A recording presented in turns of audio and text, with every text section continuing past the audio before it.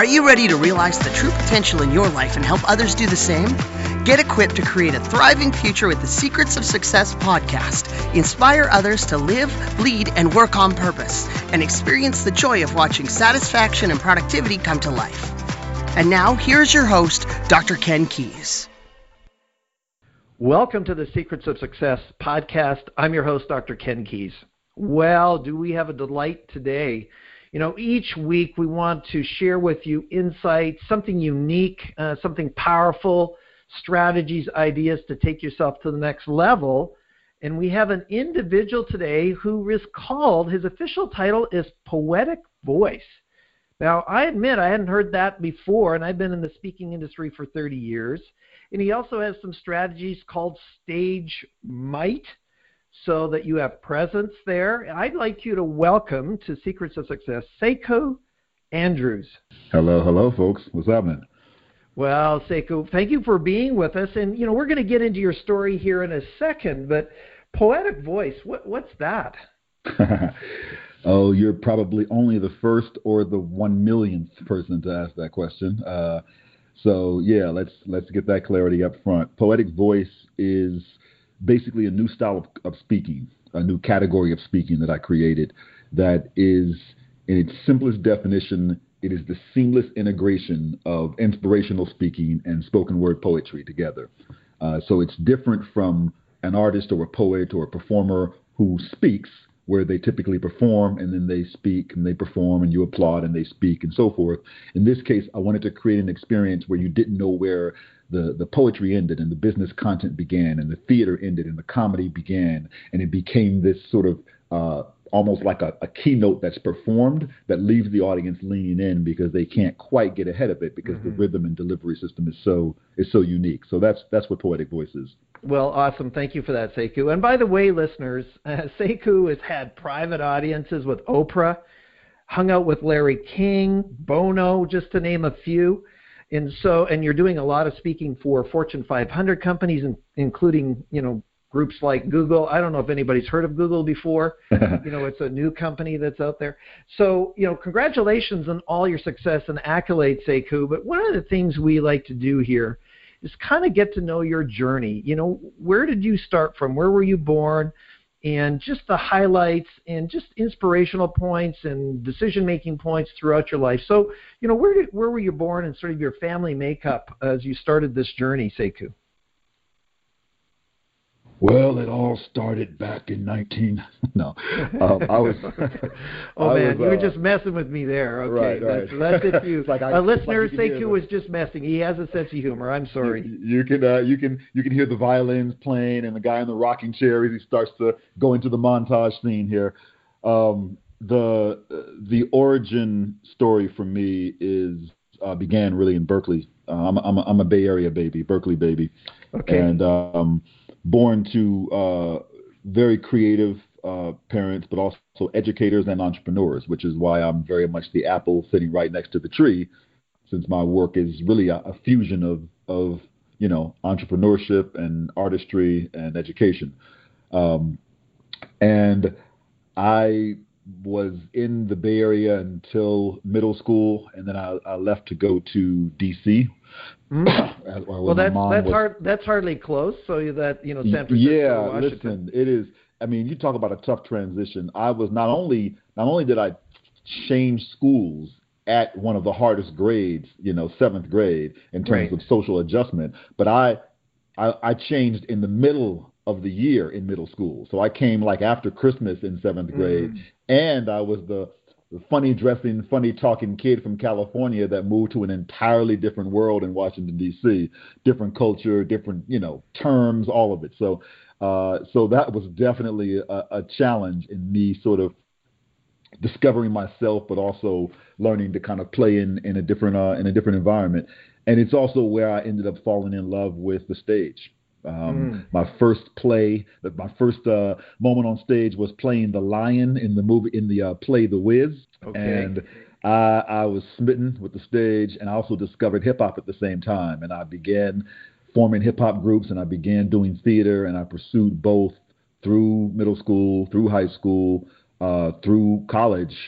Really a love and a lot of training in acting. I went to a school of the arts for a year and did a lot of plays at the college prep school that I ended up at, and was producing demos and chasing record deals. And then I ended up having a little bit more opportunity in music than I did in acting, more bites from record labels. And so I began to pursue music a lot harder after college, which led me to open mics to kind of build a fan base for my music. And that's where, unbeknownst to me, I ended up accidentally falling in love with spoken word poetry, which was not the plan. Not the plan. What was the plan? The plan was... I saw in your LinkedIn you were like an elementary school teacher. Where did you miss that? You skipped over that. I skipped over that part. So there were two tracks happening, right? There was the artistry track, which I just, outlined and detailed. And then there was the, how to put food in your fridge track, right? And that was the, where am I working? How am I paying the rent? And I was actually pre-law in college, graduated in sociology with the plan on becoming an entertainment attorney. And I went and worked at multiple law firms outside of college and ended up realizing that law wasn't quite right for me. Didn't want to be the bitter entertainment attorney and negotiating record deals that I wish I had. You know what I'm saying? Okay. So I thought, let me go ahead and take a stab at entertainment. And so I decided to do substitute teaching as sort of my transition, really. That was like my actor-waiter job, right? The job that gives you the freedom to go on the auditions and so forth. And so I did substitute teaching. I promised myself that I wouldn't become a full-time teacher because I knew I'd love it. I knew I'd be good at it, but I knew it ultimately wasn't what I wanted to do. And sure enough, about almost a year later, I broke that promise and took a job as a full-time fifth grade teacher in South Central Los Angeles.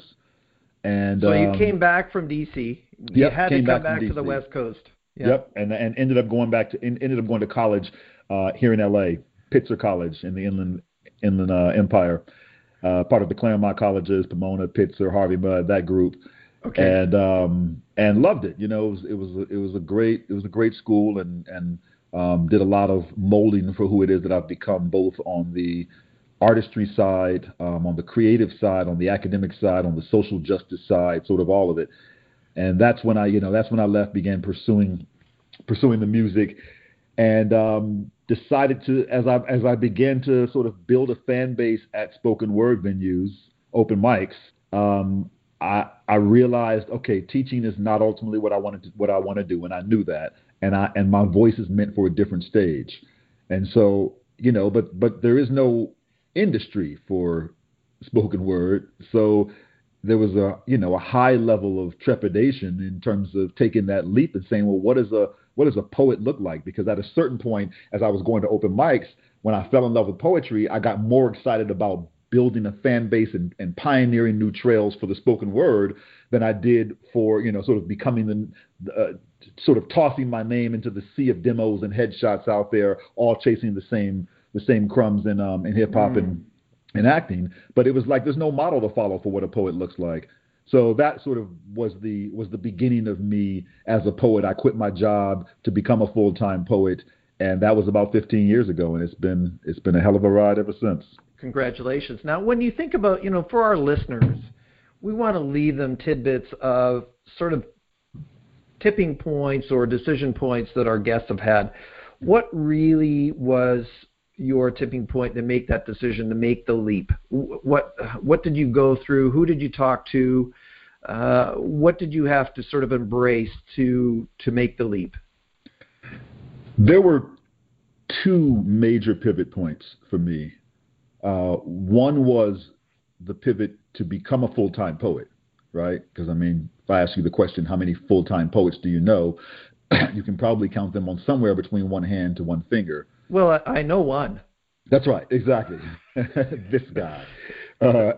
So yeah, there, like I said, there were no models for me to follow, or very few models for me to follow. And the typical trajectory of a full-time poet, to be honest, is you're doing clubs and cafes locally, and then maybe nationally. Maybe you expand to internationally.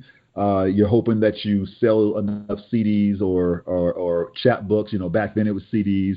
chapbooks. Now it's downloads, hoping that you sell enough product and merchandise to pay your rent, And then maybe you graduate to colleges, and the checks might get bigger. Sometimes the shows get bigger. Sometimes the crowds actually get smaller and worse when you're imposing on people eating lunch at a student union in the middle of the day. But that's kind of it, when I was coming up. It was like that's kind of what you graduated to, and then beyond that, there was no, if the clubs and cafes were the bachelor's degree and the colleges and school shows and maybe festivals and things like that were the masters, there wasn't really a PhD program. After that, you kind of quit and you went into academia, or you taught, or maybe you wrote a book, or you went and got a job and you just did poetry as a hobby after that. So very few people continued for the long term. And that's where the entrepreneur in me started to really kick in and say, no, I love this art form, and I think this art form is amazing, and it deserves to have a bigger seat at the table in media than it does. Mm-hmm. And that's where I found my passion place really being that sort of pivot point for me was the passion of creating a commercially viable industry for the art form of spoken word, where more poets could make a purposeful and profitable living, kind of in this notion of the broke poet. So that was sort of pivot point number one, where it was really me looking at the handful of other poets in my local community. Shout out to Shihan, shout out to Jaha, shout out to Lam AC, those folks that were both peers and mentors for me that I was sort of observing and studying and looking at their tactics, and then adding my own path and trajectory to that. And then, like I said, after I used my tax money to upgrade my recording studio, my home studio.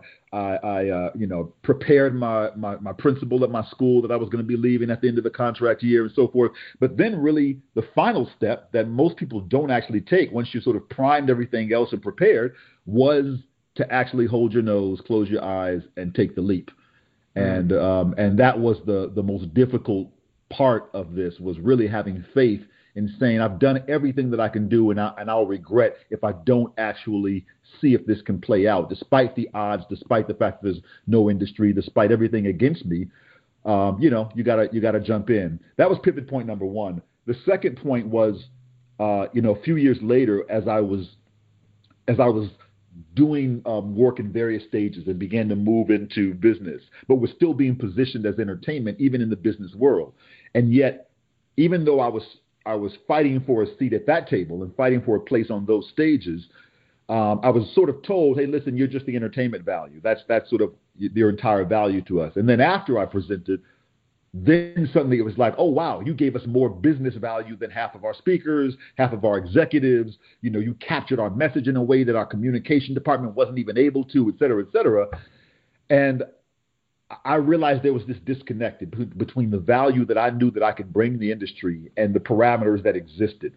And that's when I recognized that there was this sort of paradigm of the speakers are separate from the entertainers. And I was, as an artist, was considered entertainment, even though I was bringing the same value as speakers. So, and there wasn't a word for that. And so that second pivot point was me having the courage to tell the industry, no, I need to disrupt your status quo. And I need to create a new term. I need to create a new word so that you don't feel like you have to choose between that performance power and that presenter power. And that gave birth to Poetic Voice as a speaking category. Where did that title come from? Because one of the things you do is really around branding too, right? Yep. So where did this sort of inspiration to come up with this idea, Poetic Voice? It came because people were calling me all types of crap. People were, again, I keep going back to poetry not having a model, because there's no perceived value for poetry. I did so many events where let's say if I was on a TV show or an entertainment gig, it was like the MC got paid, the dancer got paid, the bouncers got paid, but the poets did it for quote unquote exposure, right? So there was it was always like you should be happy to have this stage. Whereas every other industry had unions, and it had a sense of, we know what a platinum artist is versus and amateur artists, et cetera, et cetera. Mm-hmm. And it was just the Wild West for our industry. And so a big part of my goal was to actually create not just hits and lights and all of that and exposure, but to create monetary value for what it is that we do. Sorry to interrupt for a second, Sekou. My question is really, how did you come up with that title? Right. So as much why, but how did you have that inspiration? Oh, I think Poetic Voice as a brand has value. So, this is the backstory behind that. The reason is because in doing that, in trying to create that value, I kept running into people that no matter what it is that I was doing, no matter how I positioned myself, I was being introduced, I was being branded, I was being marketed as all kinds of crazy terms. It would be like, welcome Sekou, the top street poet, or #1 hip hop word guy, or like all these crazy titles. And I found myself going, none of this reflects what it is that I'm actually doing and the value that I'm adding. And the more I began to sort of talk to peers and mentors and other colleagues, the more they were like, you're going to keep running into this until you own this space. And I remember there was a quote. I was at a conference, and I think it was Bob Sugarman that was saying, if you want to be #1 in a category, create the category. Love it. And I had sort of that aha moment of, what, I need to own and define a new space instead of constantly taking these other terms. Now, here's the thing. What I was also being told was poetry is the word you're constantly running up against. So get rid of the word poetry. But here's where you have to decide, how purpose-driven you're going to be. For me, my purpose, my passion place was to create this industry, was to create value for poetry. So I couldn't neglect and abandon the word poetry and still be on purpose. And yet I knew I needed to create something that was beyond all of the negative connotations that people had when they heard the word spoken word poetry. And they think slam poet, yelling at them for 3 minutes. They think Shakespeare. They think a beat poet. All these ideas that were not accurately reflecting what it is that I do. So after playing with a few terms like strategic storyteller, I did motivational poet for a while. I kept, dipping and dabbing and trying to find something that was close. And then I just decided, let's just be brave enough to create a whole new term. Is it difficult? Yes, because I'm putting a new word onto the tongue of the industry. So people are constantly using it wrong. I appreciate you using it correctly. Sekou is a poetic voice, not Sekou's poetic voice, or, you using it as a noun the same way you would use he's a motivational speaker, he's a business coach, he's a poetic voice. Well, but man, I'm it glad takes I a got lot it of right. training for that, Say it again? I'm glad I got that right. Yeah, I feel so much better, Sekou. You nailed it. Okay, well, that's great. Well, that's interesting. So then you were inspired to come up with, and by the way, it resonates. It just really does. And when you got it, that that you have it because it just feels right, doesn't it? Yeah, that's great. I love hearing that because there's, it took a lot, and it continues to take a lot to get the industry and get the world to say. But every time you tell them what they are, they want to respond by telling you what you are. And it takes a lot of sort of bravery and courage and persistence to continue to let the world know, no, this is something new, and it's okay. I'll wait for you to catch up. Well, great. Well, thank you for that. I just want to digress to one point of your story earlier where you had to make the leap and you abandoned your safety net of the teacher's position. Mm-hmm. What would you say to other people listening who are kind of in the middle of that? What would be your poetic voice at this moment, your inspiration to me to consider, to move over, to let go of the safety net and jump into it? What would you say to my audience, our audience, your audience? I would tell you to, #1, keep your eyes on the prize and your perspective wide. And what I mean when I say that is creatives in particular, but entrepreneurs a lot of times. We can very much be highly easily distractible. It's a constant world of squirrels and shiny objects. And especially if we are skilled in multiple areas, then it's hard to focus. And so there does come a point at which you need to laser in, focus, hone your skills, build your network, create momentum, like lock in on something and actually pursue it and persist and not get distracted by all the other possibilities out there. Take something to fulfillment. And yet, at the same time, we also need to make sure that we stop and assess.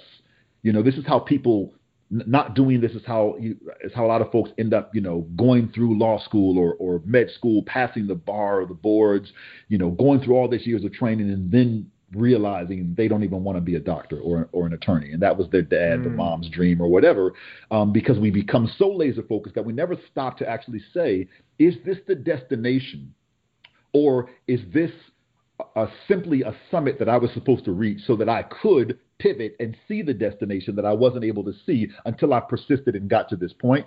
And so there is this sort of keep your eyes locked on that prize and stay focused and vigilant, but also stop, widen your gaze, widen your perspective, and make sure that you're assessing, because I would have never achieved poetic voice had I not had the courage to say, I'm going to pursue being a spoken word poet. And yes, along the way, I'm going to have to figure out what that looks like. But if I said, well, I don't know what it looks like, and therefore I'm not going to do it, I would have never been able to see that poetic voice is something that the industry needs, a hole that I could fill. So, that's a real scary but essential piece of advice that I would give anyone that's standing at the edge of that cliff deciding whether to jump. Okay. Well, I appreciate those words. I mean, our work is around helping others to live, lead, work on purpose. And what you're suggesting to them is to just really reflect and say, am I on this journey, or is this a journey somebody else was prescribing to me, or society was putting pressure on me? I imagine, and I'm just guessing, I could be wrong, Sekou, that you had some feedback from people around your circle to say, what are you doing? Why are you speaking in past tense? Well, you already have a track record. You don't have to listen to them now. I That's suspect, right. Other people around you were saying, well, no, you should keep your teacher's job. So right. How do you deal with the feedback of well-meaning, not, they're not going to live your life, so they're well-meaning, I get that, but they don't have your passion. So how did you deal with really pushing back this well-meaning kind of, don't do that, from your friends and family around you? And what would you say to the audience about that? It's important. I keep going back to sort of self-awareness and just checking in with yourself.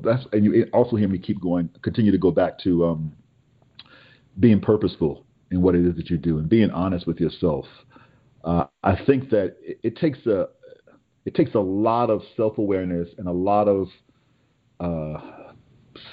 self-determination to do what it is that we do in this world, especially as entrepreneurs. I remember being in a studio session one time and we were talking about Lauryn Hill and what it takes. I mean, she was such an incredible artist. Like, she kind of broke the mold. There really hasn't been a Lauryn Hill since Lauryn Hill. And, for someone of her artistry and level of consciousness and ingenuity and all of that to achieve the multi-platinum success that she did, we were talking like, what does it take for that? And I remember them saying, one of the things it takes is someone constantly going to the next door, no matter how many doors are slammed in their face, right? And we as entrepreneurs and creatives and artists and masters of our own kingdom, we have to be that person sometimes that's willing to continue to go to the next door when the doors are slammed in our face. And yet, the flip side of that is we've all seen, the first episode of American Idol, in the first episode of the first season, when folks are standing on the stage that are just horrific in their singing. And no one ever told them. They never paid. It's like you're watching them for the first time being told on national television, you sound horrible, And so I think that we have to be careful about not being so stubborn in our self-determination and our perseverance that we're not willing to listen to criticism and not willing to adjust, and we're not willing to be honest with ourselves about what our strengths and our weaknesses are and what our real intention is, what our purpose is, where our passion place is, and not just be like I said, chasing the squirrels and the shiny objects out there simply because we can or we like it or we enjoy it, but to really pay attention and find that balance between your passion and your purpose, but also your strengths and your areas that that you shine in a way that is unlike any other. Well, thank you for that, Sekou. Now, I want to get to Stage Might in a little bit. Before I get that, and, I was watching some of your videos before we came on air, Sekou. share with the audience what your message is, because a lot of your, of course, testimonials are the best of people in the comments for you, and that's great. We all do that. So what is your inspirational message that you have to people that they're listening? What is really your story that you're telling to other people about? These are some principles that I am teaching that you want to share with the audience today. Well, I know it's a big question. Yeah. But I know you can handle it. Yeah, I can. It's a multi-layered question, and the two sides of it are, on one end, there's me and my sort of personal message and what it is that I'm trying to convey. But I also do a lot of work with just a complete plethora of industries. Like, it's so diverse. And I'm not like the social media guy that gets up and talks to every company about social media.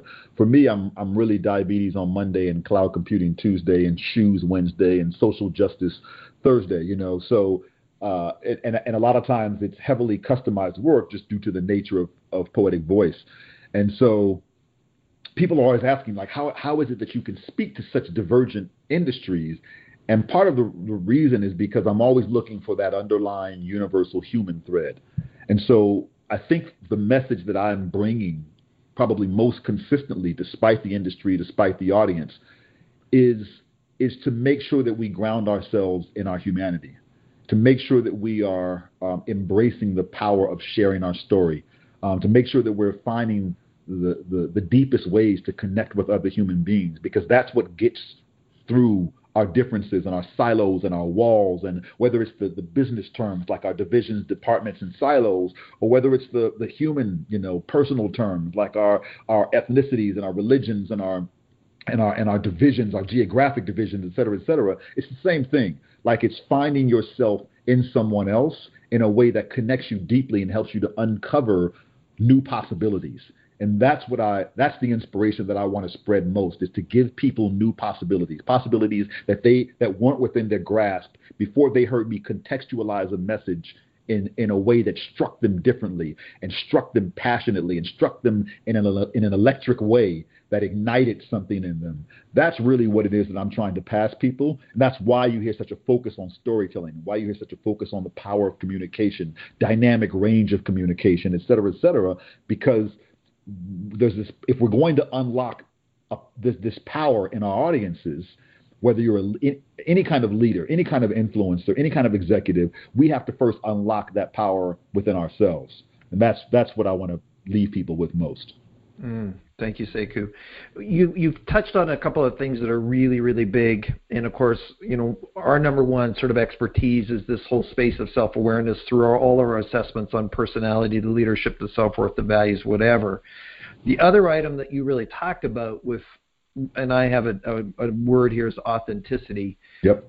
Talk to us a little bit more about, what is it that people are, I guess, not doing or doing that you want them to stop, to be able to transition into this deeper connection? Because everybody talks about social media and Facebook and all these things. I'm more connected than ever before, but I'm more lonely than I've ever been before. We all know the research, right? Yep. And so what is it that what are they not doing, or what are they doing that they need to stop doing to start transitioning into your recommendation, Sekou? I love that you brought up authenticity because, one of the things I say often is I believe an inspirational speaker should be inspirational. So that's not my litmus test for my success when I step on stage. For me, it really is authenticity. And how that shows up for me is if I'm speaking to cardiologists and they walk up to me afterwards, confused looking, and say, "Wait, so you're not a doctor?" That's when I'm really kind of popping my collar and brushing my shoulders off and patting myself on the back because I have managed to blur the line between them and me in a very authentic way. And I didn't get up there and say, "Hi, I'm Dr. Physician Sekou Andrews." Mm-hmm. I just began to talk to them in a language that they took ownership of, and I began to share stories that they internalized, and I began to blur the differences between me and them, right? And in whatever form the me versus them showed up, and that to me is what I encourage people to do when they communicate, is to, number one, don't speak to people like they are business cards. Don't talk to people like you're trying to deliver bullet points. Get beyond your business messaging, your corporate messaging, your calls to action, and be brave enough to reveal something very authentic and personal about yourself. Because the power of storytelling, the power of us sharing our stories, is that we give someone the opportunity to find themselves in us. And what happens is the more walls that we put up, the tighter our ties are, the more buttoned up our blazers are, the more walls we put up, the more we reach people maybe on a cerebral, informational level, but not on an emotional and inspirational level. And the more we begin to crack down our own walls and say, hey, listen, I'm just going to talk to you about this, or here's a fear that I had, or here's a challenge that I dealt with, or here's a triumph that I want to celebrate, the more people begin to find themselves in us, and you begin to connect with human beings. I always say the best way to connect with a human being is to first be a human being. So don't talk to folks like bullet points and business cards. Talk to folks like human beings. And what you'll find is that instead of getting up there and feeling like you have to prove your authentic or prove your authority or prove your competency, I tell executives that I'm training, don't get up there and prove that you're CEO, because that's not what people came for. They came to hear you reassure them that they're in the right place, that you share their dreams, that you know what it is that they're seeking, that you understand their fears, that you are the partner that can help them get to where it is that they want to go. And that's whether you're their boss, or whether you're a consultant, or whether you're a speaker on a main stage, or whatever it is. So the more you break down those walls, speak with authenticity, and make sure that you focus on striving for the human connection first. As soon as you unlock that human connection, you toss in all the messaging, you toss in all the bullet points, you toss in all your business language, and you can take them wherever it is you want to go. So true, so true. Well, hey, listen, you have a fan already. I agree. I agree. Well, we know the power of story. So we have a lot of people out there that don't do it. There are some, I'll call it, a little more stuffy environments. Let's say I'm a person who's not used to sort of sharing who I am that easily. And sometimes maybe I have a false belief, Sekou, about, it's arrogant or egotistical to share about myself. Let's say you're coaching me one-on-one. I'm your listener now. What would you say to me to start taking little micro baby steps to do what you just said, to be more authentic with people? I have a storytelling training called Insist on Story. And of all the names that I started to come up with, the reason why I kept coming back to Insist on Story is because I realized that no matter what techniques, storytelling and communication techniques I was teaching people, it was all for naught if they could not first see themselves and embrace themselves as a storyteller. And one of the biggest challenges that I get, especially the higher up you get on the executive ladder, is I'm not a storyteller. I'm not good at storytelling. That's not my thing. And I call BS every time. And I tell them, listen, you will leave this event, this corporate event, this job, this headquarters, and you will go tell 5 to 10 to 20 stories tonight before you go to bed. You will be at the networking dinner and how did you guys meet? Oh, let me tell you a funny story. And, guess what my kid did today? And oh my gosh, I had this epiphany today at work. Let me tell you about it. Like as soon as you begin loosening your tie and unbuttoning the blazer, and you begin talking to human beings without an agenda, you become a natural storyteller. You said something very important there, my friend. Storytelling without an agenda. That's right. Please explain that. That's right, because the problem with people saying that I'm not a storyteller is that I'm not good at it, or it's unprofessional, or it's whatever it is because they're putting themselves in this box of here's what a blank does, here's what a professional does, here's what an authority does, here's what an executive does, and they have this sort of self-defined box, this paradigm that they've given, these parameters that they've given themselves. For what can and cannot happen within that context. And the moment that they let go of that agenda And they, like I said, it goes back to me saying, don't get up there on stage and talk to people like you're trying to prove that you're CEO. Let go of that agenda. No one ever came to an event and said, let me see if Ken is really CEO. You know what I mean? And so the moment that you recognize that that is not what they're there for, that is not what will move them, that is not what how you'll connect with them, then you begin to define a new agenda. And the new agenda becomes move them, connect with them. Like it becomes that broad, and it becomes a much more human agenda. And it's not that you remove all strategy from that, but it's that you reverse the goal. Instead of deciding, I'll start with the strategy, I'll start with the data, I'll start with the bullet points and the information, and then I'll toss in story if I have time or if I find myself able to. The reason why I call it Insist on Story is because I want you to train yourself to start with the story first, to insist on finding those human stories that will connect with people on a human level, no matter what your division is. I'm talking about marketing, I'm talking about sales, I'm talking about HR, I'm talking about every single division, because at the end of the day, until robots take over the world and Skynet falls, we're all dealing with human beings.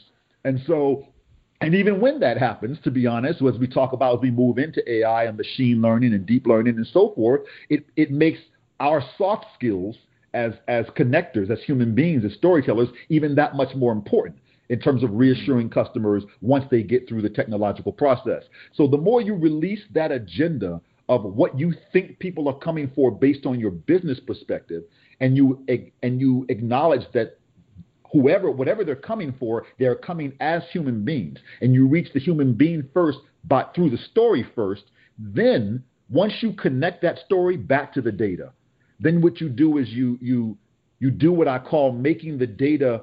When you embed data into a story, what you do is that you make the data unrecognizable but unmissable, meaning as it's coming, I don't recognize that it's happening. I don't feel like I'm listening to someone that's teaching me or that's giving me the information. But afterwards, as soon as the story's done, I realize I learned everything that I came to know. I got everything that I wanted to know to receive, and it's unmissable. And that should be your goal.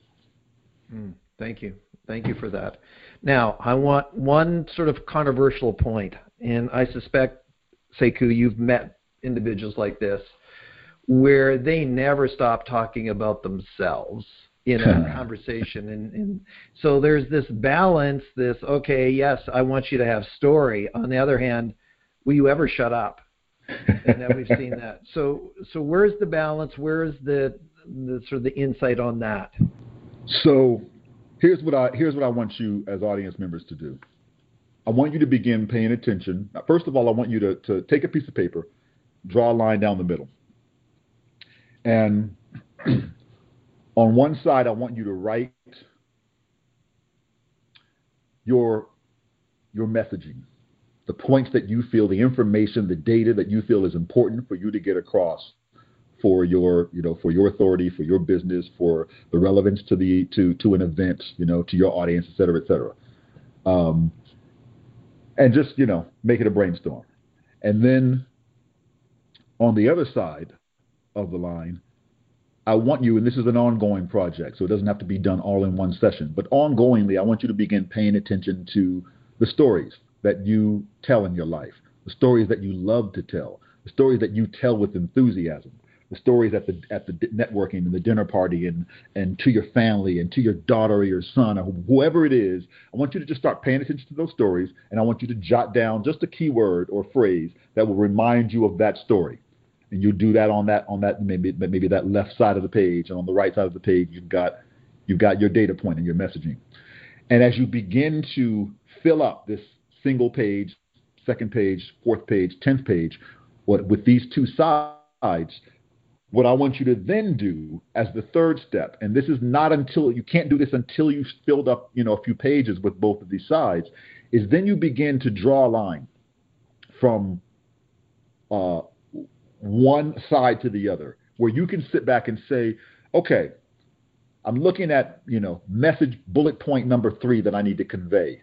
What story do I have that could help me convey that could set that message up, that could give me an access point to that information in a way that's unrecognizable. Oh, down here, story number 8 on this page actually sets this up beautifully. This story about my daughter and her overcoming this challenge in, school or whatever it is, sets up this data point that I need to people to recognize about us embracing disruption or whatever it is, right? And so you begin to draw those lines and connect those dots. And what that does is that it doesn't leave you. What you begin to realize is that in strategic storytelling, it's not about one or the other. It's not about, only the data is important, that right side, or only the stories are important, that left side. But you begin to recognize that there's a dance that they have to do. And the more that you start off with that personal story, it could be a story from your life. It could be a story from someone else's life. It could be a story that you read online. It doesn't really matter. But the more that you begin to take the I part of the story and you connect it to the we, or you message in the data, the more you create that sort of universal we, that us, that isn't just self-aggrandizing, isn't just narcissistic, isn't just let me tell you another great thing about me, but you begin to make sure that each story leads to a point that is relevant to that audience, but it draws them in and they internalize that point through something that was personalized.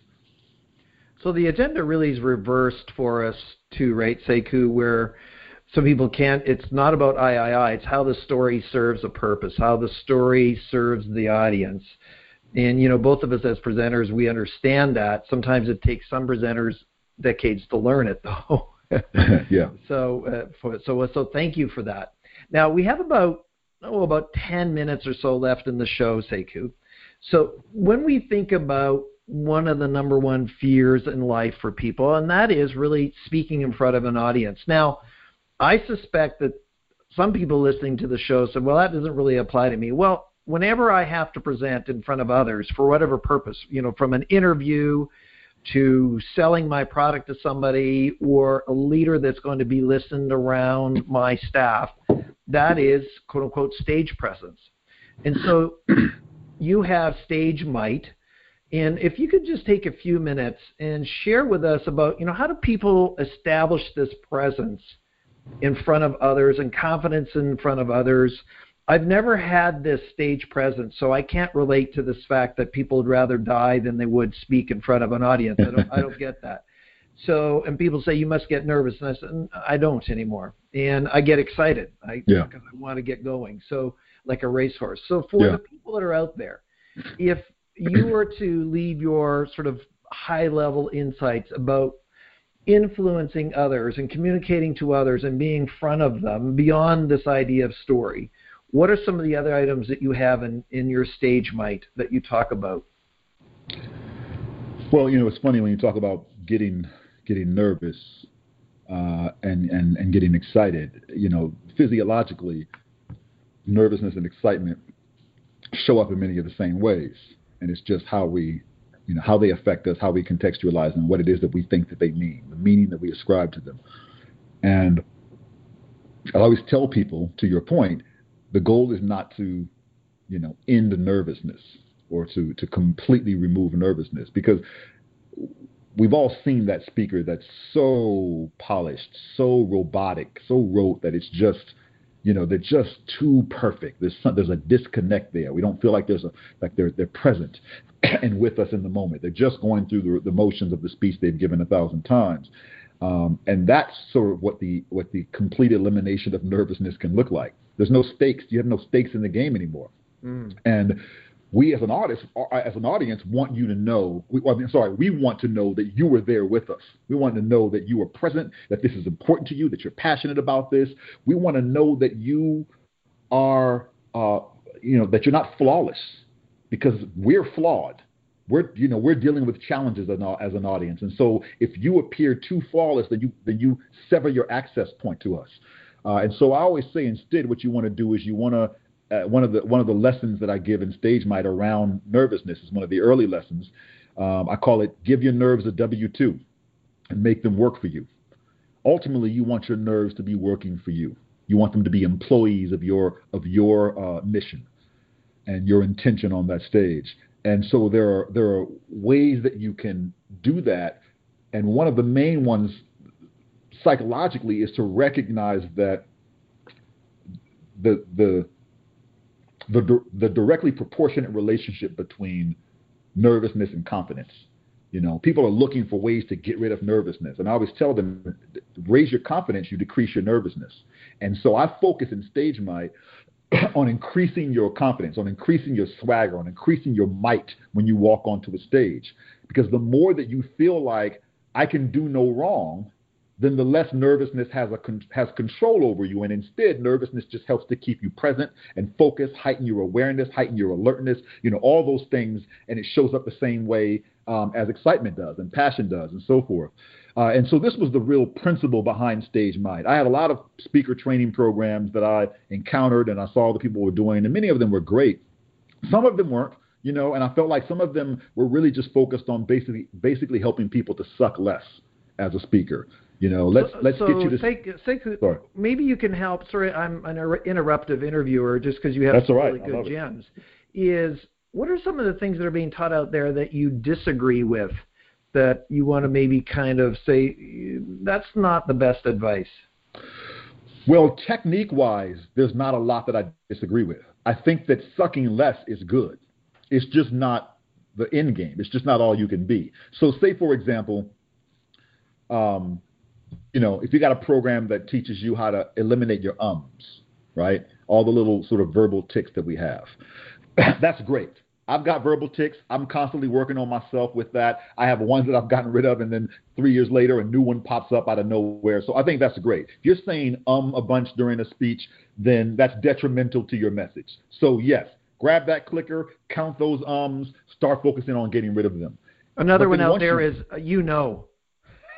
Say right. There's some exactly. speakers The likes that and say, the knows and the right and all of those, Well, we have to be conscious of it, don't we? We have to be very conscious of it. But then here's the thing. Once you get rid of the ums and the likes and the knows, you're not magically an amazing speaker. You're just better than you were when you were saying a million times, right? That doesn't necessarily make you mighty. So for me, it wasn't so much I disagree with that policy of let's get rid of the ums. But for me, my approach to Stage Might was saying, I created a successful speaking career, never having been trained as a speaker and going through that formal speaker training. I was trained as a performer. And what being trained as a performer did was that it unlocked an entire dynamic range of my communication power that you typically don't get in speaker training. And it unlocks a mindset of how it is a performer approaches the stage that's very different than the way a speaker approaches the stage. And that's what I wanted to teach people. It's the mighty aspect. It's recognizing that a performer goes on saying, I will be mightier than my mistakes. Not just I will eliminate my mistakes, but my mistakes do not define how mighty I can be.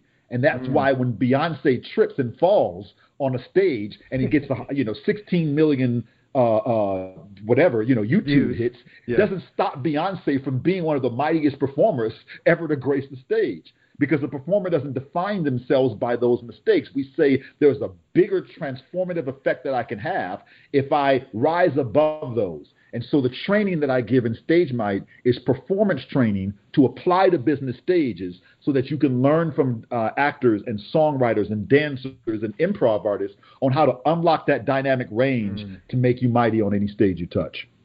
Well, Sekou, to support yours, one of the best coaches in speaking profession was a theatrical professor at University of Washington and part of my National Speakers Association chapter in Seattle.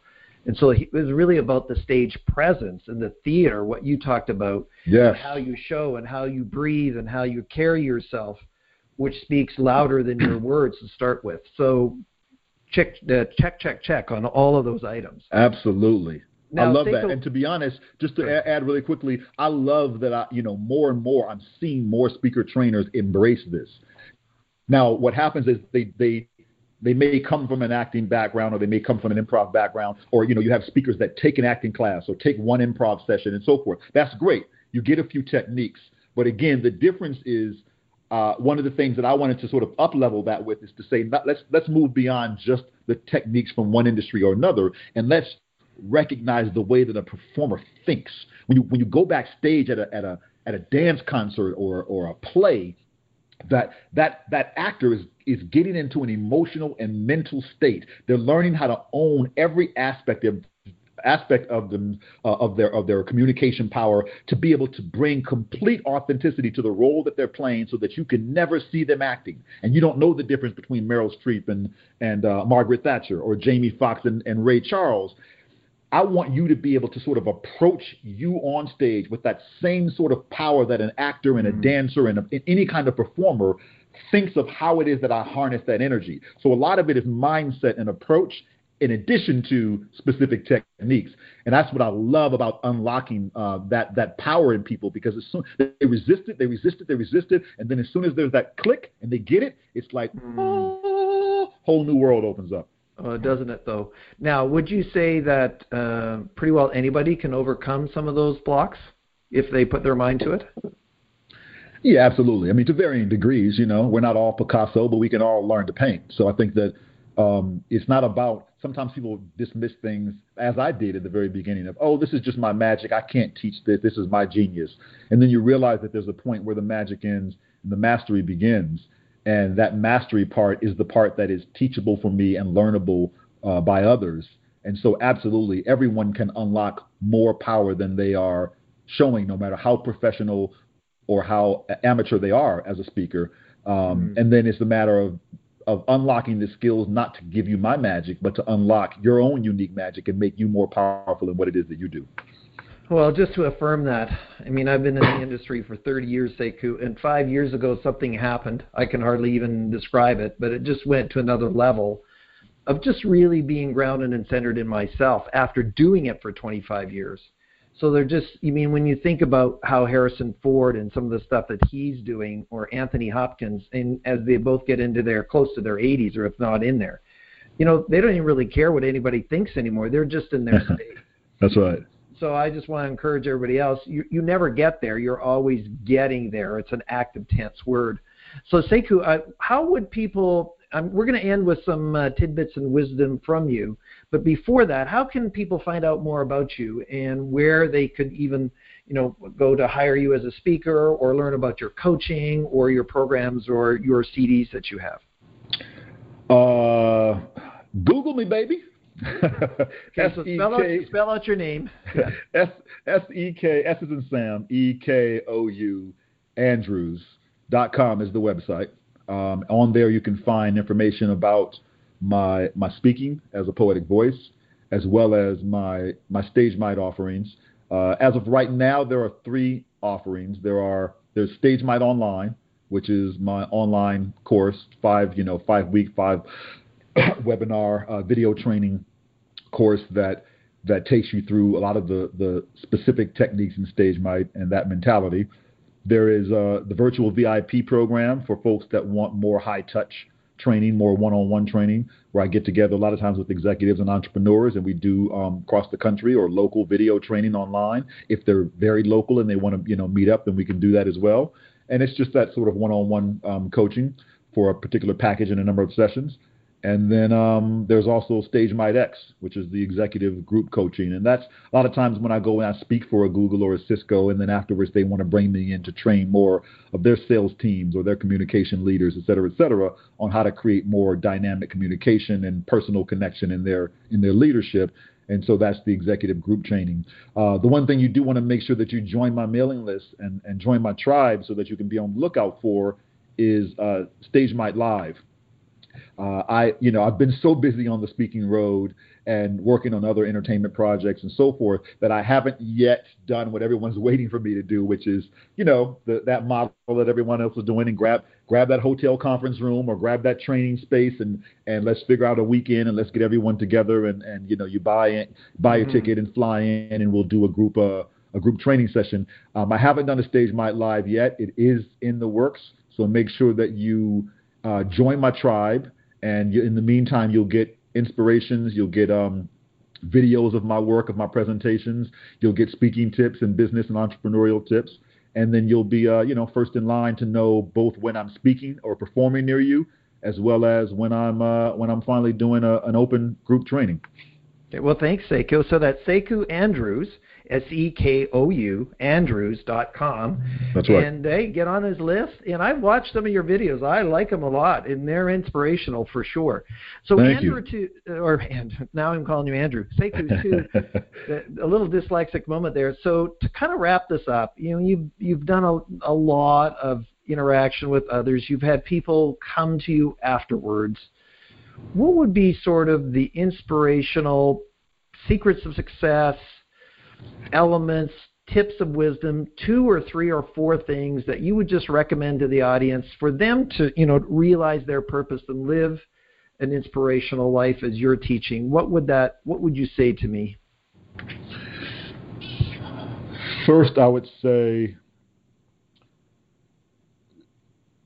be a lifelong learner. Never stop valuing education. Never stop growing yourself. You are not, who you will be is not who you are, unless you stop growing yourself, stop fertilizing yourself with education. So keep learning, and keep. Second, I would say keep stretching yourself. So don't just learn, but also push yourself into scary places. One of the things I tell a lot of the speaking, my speaker trainees is do one thing on stage in every presentation that is new if you're an amateur, and if you're a professional and you're more advanced, do one thing that's scary on stage every time. Do something that's risky on stage every time, and watch how it grows you, watch how it keeps you present, watch how it heightens your ability to connect with others. So do that in your life as well, and push yourself into those fearful places so that you can uncover parts of you and possibilities in you that you didn't even know existed because they were shrouded in darkness. And third, I would say really work on finding your voice, of really do some purpose work and take purpose very seriously, because it's that compass that will guide you through all of the distractions, through all the fearful places, through the things that go bump in the night, and will keep you grounded in who you are and what you were put on this planet to do. And as you begin to harness your voice, you will recognize that, it's like one of the lines that I say in a piece that says, if your truth calls in the middle of life's forest and you ain't even there to hear it, it will not make a sound, a mark, or a difference. So what's the point of showing up to life if you don't announce you're there? Be voiceful. Clear your throat. You got something to say. Be voiceful. Clear the smoke. Clear the darkness. Clear the way. Clear the path to your potential and scale the peaks of your fears, and then bellow from the summit for the whole world to hear. That's what I want you to make sure that you're doing. We all have a vision for our life, but your vision is only as powerful as your voice. So anchor yourself in your purpose, and then learn how to speak and communicate and shout that purpose from the mountaintops as powerfully as possible so that you can impact as many people as possible in this life of ours. And there came the poet. That's right. That was awesome. That was poetic. Well, thank you, Sekou, for being on the show. Absolutely. It's my pleasure. Thanks for having me, man. Well, SOS listeners, you have it. I mean, Sekou's got it. He knows what we teach every week. We harp on this about getting connected to your purpose. And think about that, lifelong learning. Life's not boring then. You continue and stretch yourself, grow. Do something crazy this week that you haven't done before. Hey, if it's skydiving, that stretch will help you on stage or working with other individuals. And take all the tidbits, the secrets, the ideas that Sekou has shared with you today and go to the next level and contact him if you need to have some help on the stage or grow or want to have him come to your organization. Now, as we end all the shows, we just thank you for spending the most valuable commodity, your time, with us today. If you like what we're doing, share, pass on, leave some positive comments, and we really, really appreciate the fact that you've joined us. Thank you for listening to the Secrets of Success podcast. I'm your host, Dr. Ken Keys. Thanks for exploring the secrets of success with us. If you want to keep the momentum going, log on to crgleader.com. Scroll to the bottom and sign up for our inspirational emails. You can also take your success to the next level by following us on Facebook and Twitter and connecting with Ken on LinkedIn. We hope you have a great week and look forward to you joining us next time for the Secrets of Success podcast with Dr. Ken Keys.